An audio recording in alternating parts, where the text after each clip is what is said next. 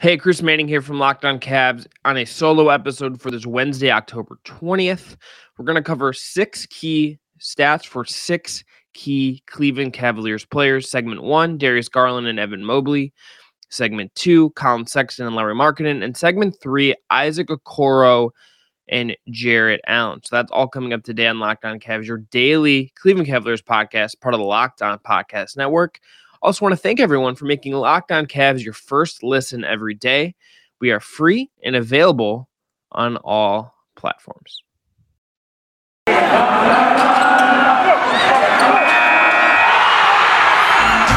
are Locked On Cavs, your daily Cleveland Cavaliers podcast. Part of the Locked On Podcast Network, your team every day.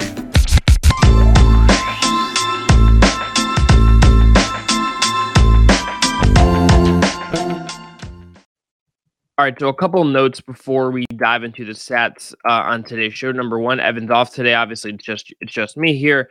We'll be back after Cavs Grizzlies, so tune in, subscribe, hit that like button and that thumbs up button on YouTube, and hit that notification bell if you have not already.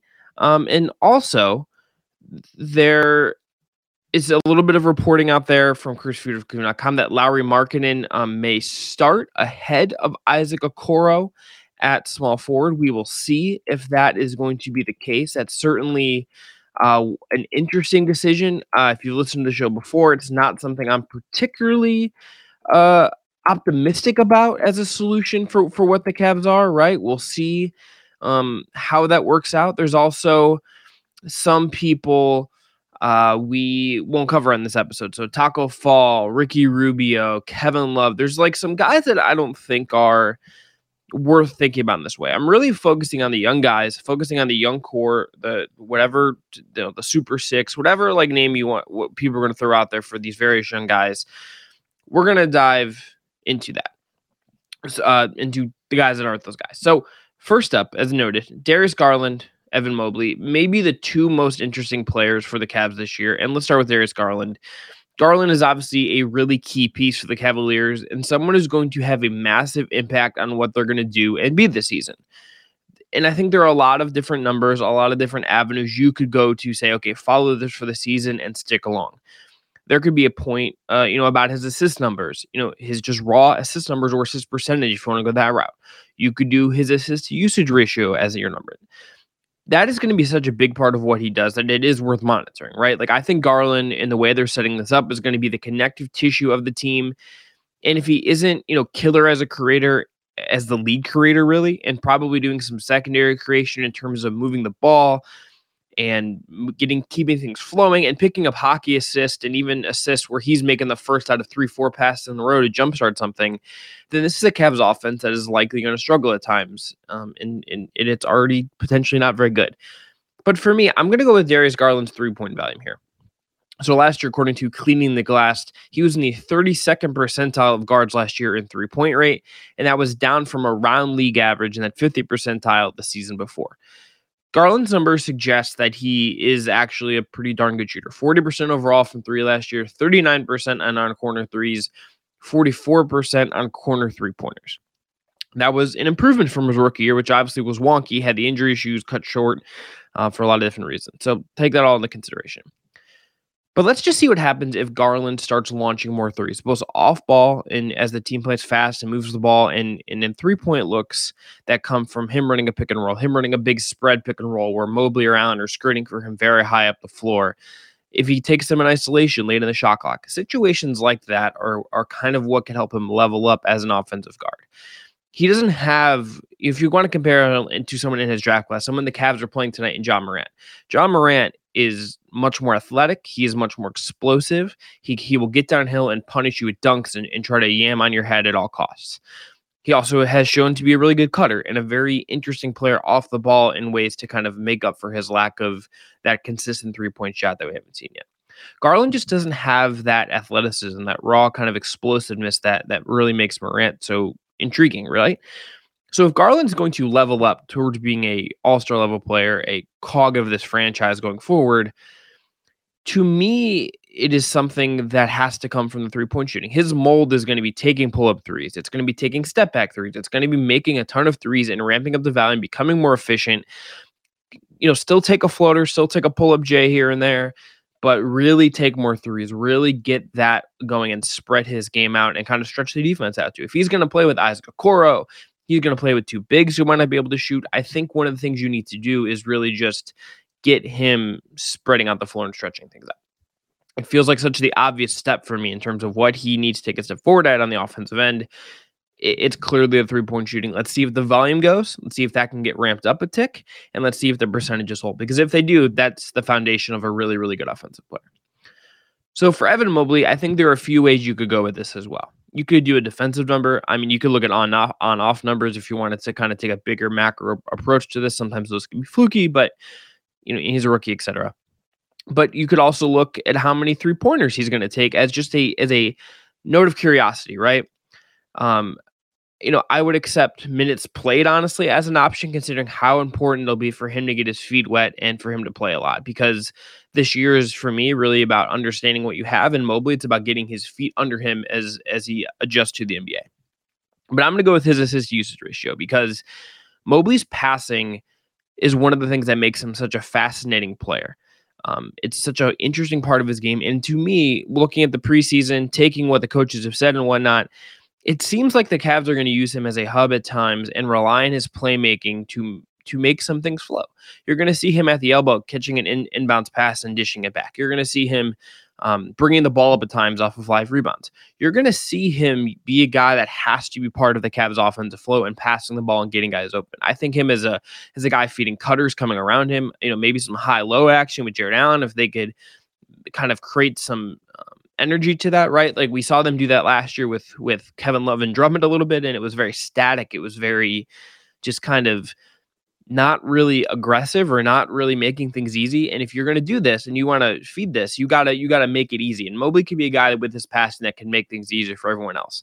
If you want to look at like kind of where this might go, if you want to say, okay, he's done this really at a high level, and he can we look where he's going to go. It's not apples to apples. They're a little different players, obviously. I think, Towns, the guy I'm going to Karl-Anthony Towns, the guy I'm going to talk about here, is more of an offensive player. Mobley's defensive upside is, seemingly much, much higher than what Towns has shown in the NBA.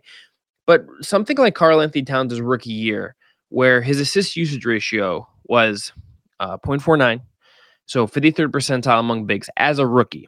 Seems like a benchmark for Mobley that he could probably hit. If he can do that, and we see right away that he can read defenses, that he can make quick passes, that he's going to juice the offense a little bit, that'll lead you to interesting things with him. You can start using him. You can add in layers to the offense. Use him as a creation hub more explicitly.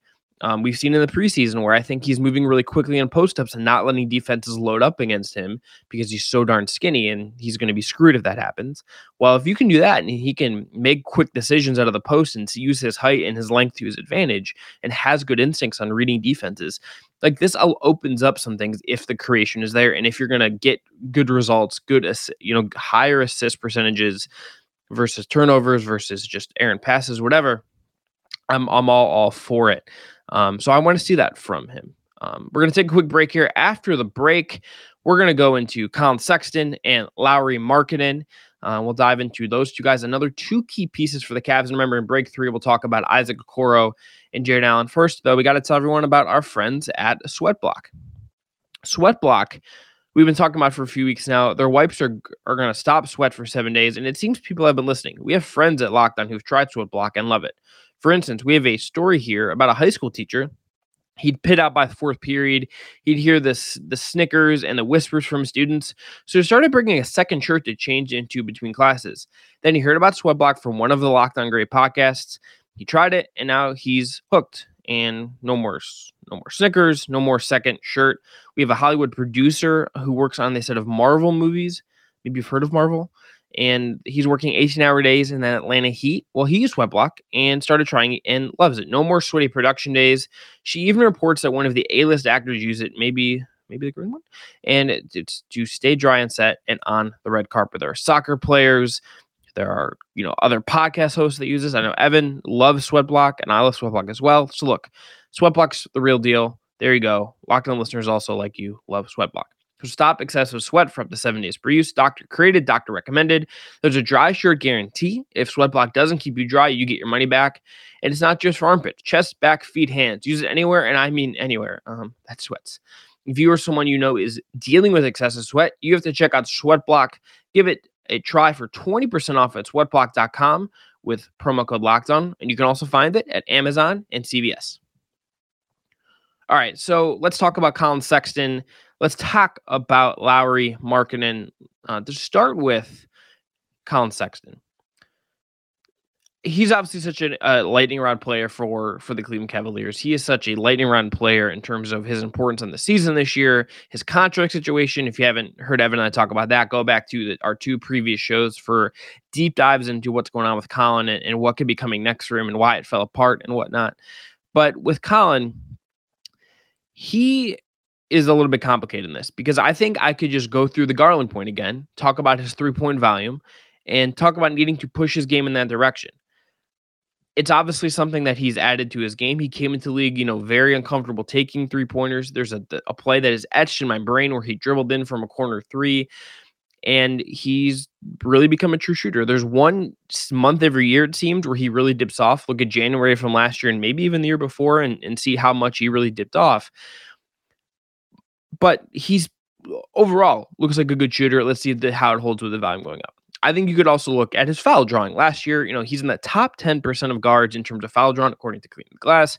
Is that going to hold? Is that sustainable? Is this something that you could even tap into more with his cutting and with other avenues to kind of get him the ball in interesting spots and use his athleticism to kind of make up for some of the height issues he has that aren't really his fault, but just the reality of him being 6'1".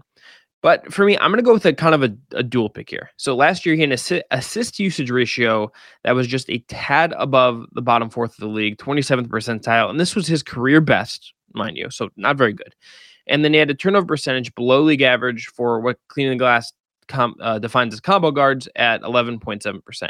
That, for what it's worth, was the same number as the year before when he was classified as a point guard, and it just a little bit of more names he's kind of compared against. And when he's a combo guard, and he is a combo guard.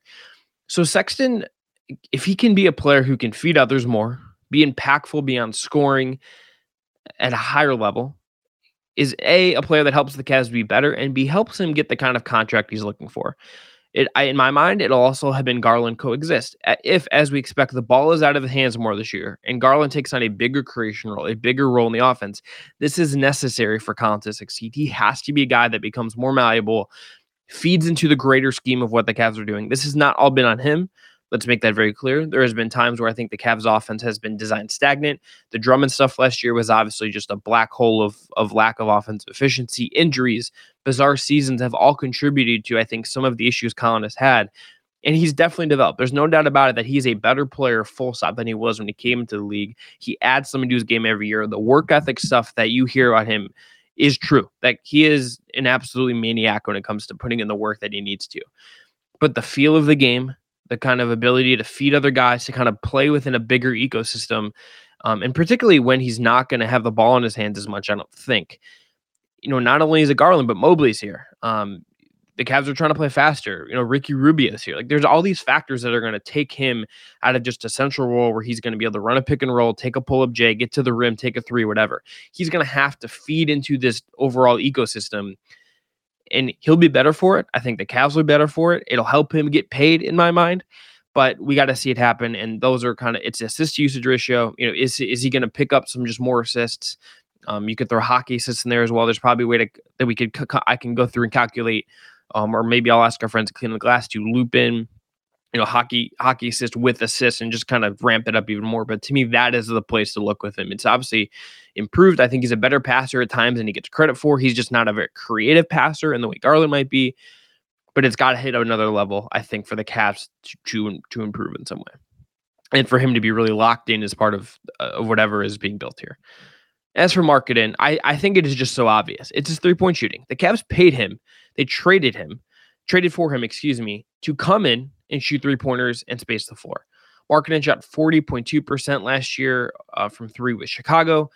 That's the best number of his career. And most importantly, in my mind, according to NBA.com, Markkanen was 40.5% on catch and shoot 3-pointers, and that made up the vast majority of his shot volume, particularly from three.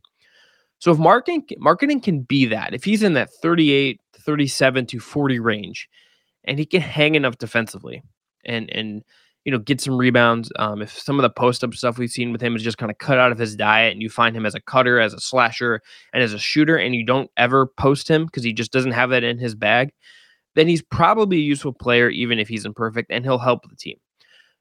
This becomes, I think, even more paramount if he's going to be the starting three-pointer, starting three, and play a lot with Mobley and Allen.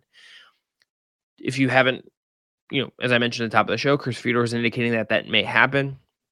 We'll see what JB says. We're recording this at 10 a.m. So JB's very cagey about this. We will not know what the starting lineup situation is until I think before tip, or he may even decline to name it in his pregame media availability. But Markkanen has to shoot if that's going to work.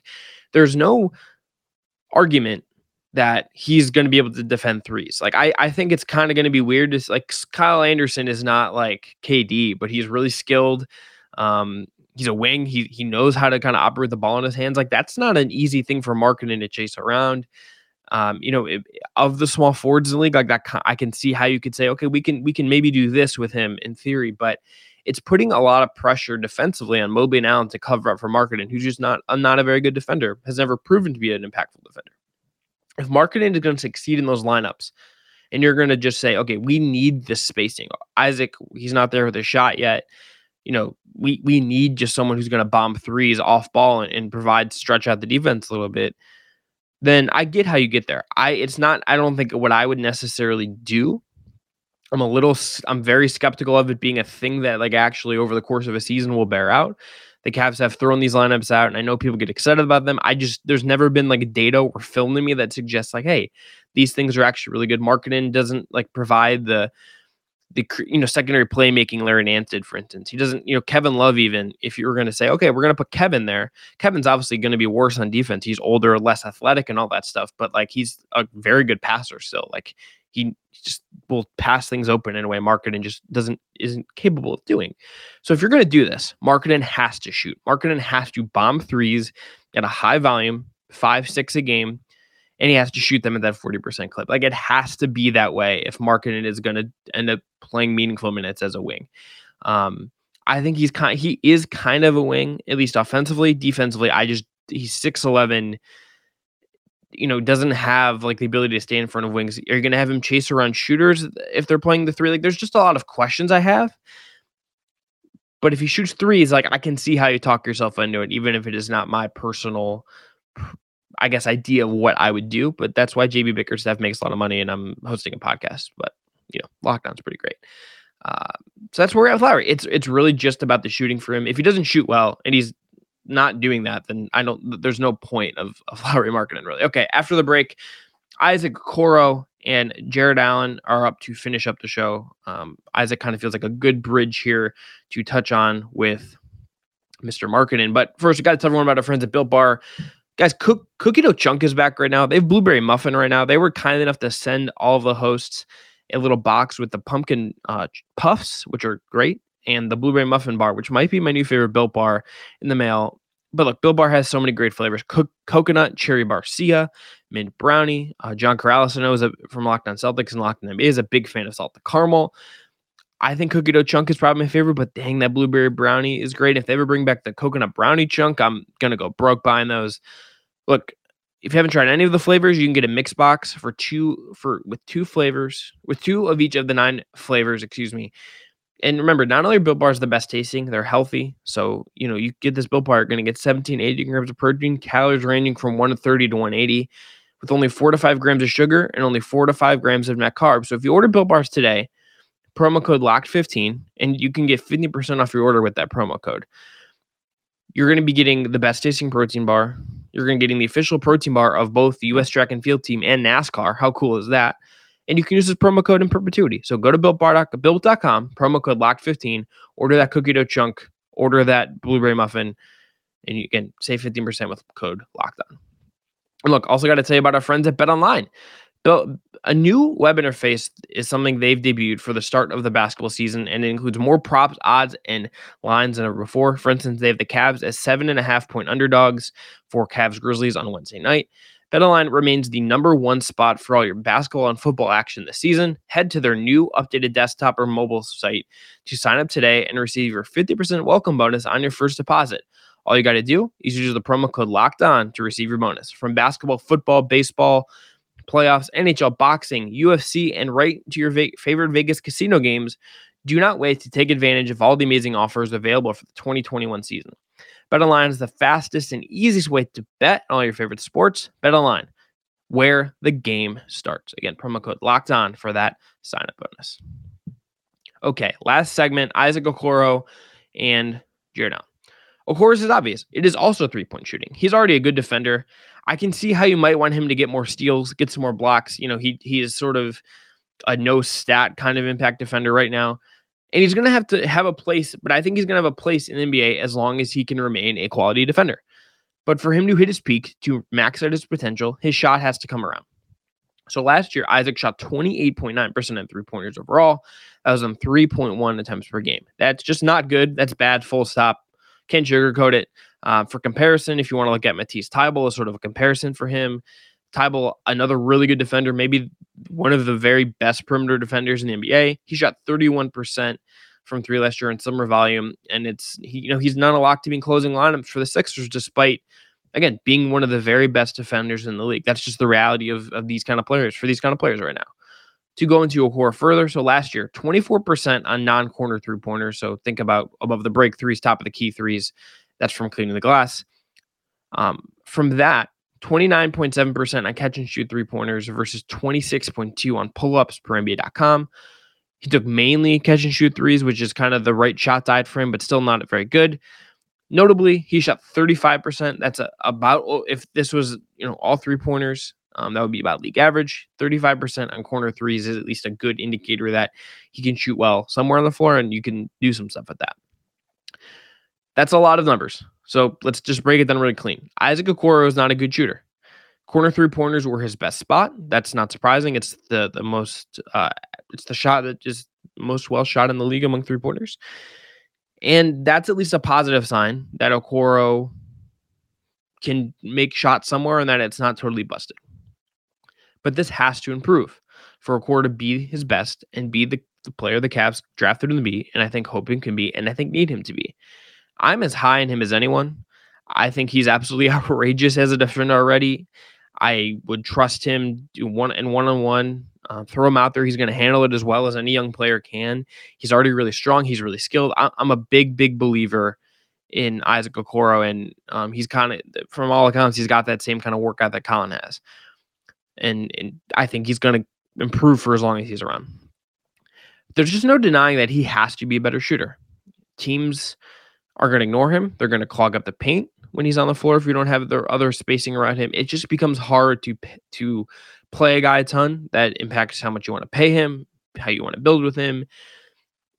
It's just an unfortunate reality of where he's at right now. And if they want to level up, I can understand, again, how they're going to maybe start marketing to start the year, or at least on some nights. We'll see how this goes and progressing through this in some capacity.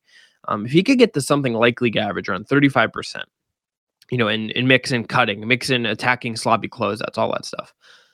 That's a really, really good sign for Isaac. We'll see again if he can get there, if that can be a thing that he can figure out as the year goes on. But that's where we're at with him, and it's all about the three-point shooting. Let's see how he does. Let's see how it looks. Let's see if he can find his place as a shooter. And if he does, you have a ready-made, really good player right there. And every team needs guys like that. They're really hard to find. 3-and-D wings, you can throw out some silly contracts with them at times. Like obviously the Jetty contract was sort of an idea to do this, and it hasn't worked. But I'm still an Okoro believer. But if you're skeptical and the shooting doesn't come this year, then it's a little bit like, okay, like what do we really do with this kind of guy? When again, you have someone like Thybulle who's really good, maybe the best perimeter defender in the NBA, one of the very best, at least one of the best young ones at the very least. And it's hard to play him all the time because shooting is at such a premium for the wing position in the league. All right, as for Jared Allen, to wrap this up, let's look at his shooting in the short mid-range. So that's the 4 to 14 foot range, roughly.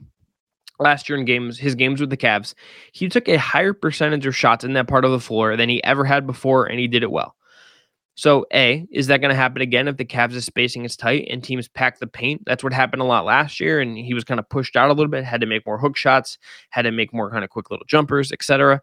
And B, can he shoot that well in that spot again? So, if he's going to hit a high number of those shots, that shows that he's capable. That shows that he can at least adjust to some of that. That's good if you're going to pay him $20 million a year and can show you he's a little more than just a lob catcher and finisher at the rim. It's a smaller issue within the Cavs' overall offense. This is not going to make or break them taking a big step forward on offense and getting out of the cellar of the league on that end of the floor. But it is just going to potentially be important for the Cavs functioning. It's still not going to be a super spacious, luxurious offensive experience for the Cavs, especially when you're playing him and Mobley together. And again, this is how I guess you can get to market and starting to provide the shooting. But if he's gonna have to take these kind of shots again and find success in sort of inopportune circumstances, it'll help the team function. It'll help the team get by on offense if he can kind of make these kinds of shots again. And that wasn't just a one-year fluke, that this is something he really, really can do. And then this is part of what he is going forward. All right, so that is going to be it for today's show. Again, we'll be back for Cavs Grizzlies. Evan and I, and my co-host who's not here right now, for our first game recap of the season. So come back tomorrow for Evan and I breaking down Cavs Grizzlies. That is an 8 p.m. Eastern Standard Time tip from Memphis. We'll break down that game in rich detail. We're back to normal here. We're really amped for the season. So hitting you 5 days a week. And remember, if you haven't already, please hit subscribe on YouTube or whatever podcast platform you're listening on. Be well. Enjoy tonight's basketball. And we'll talk to you tomorrow. I'm Chris Manning. Peace.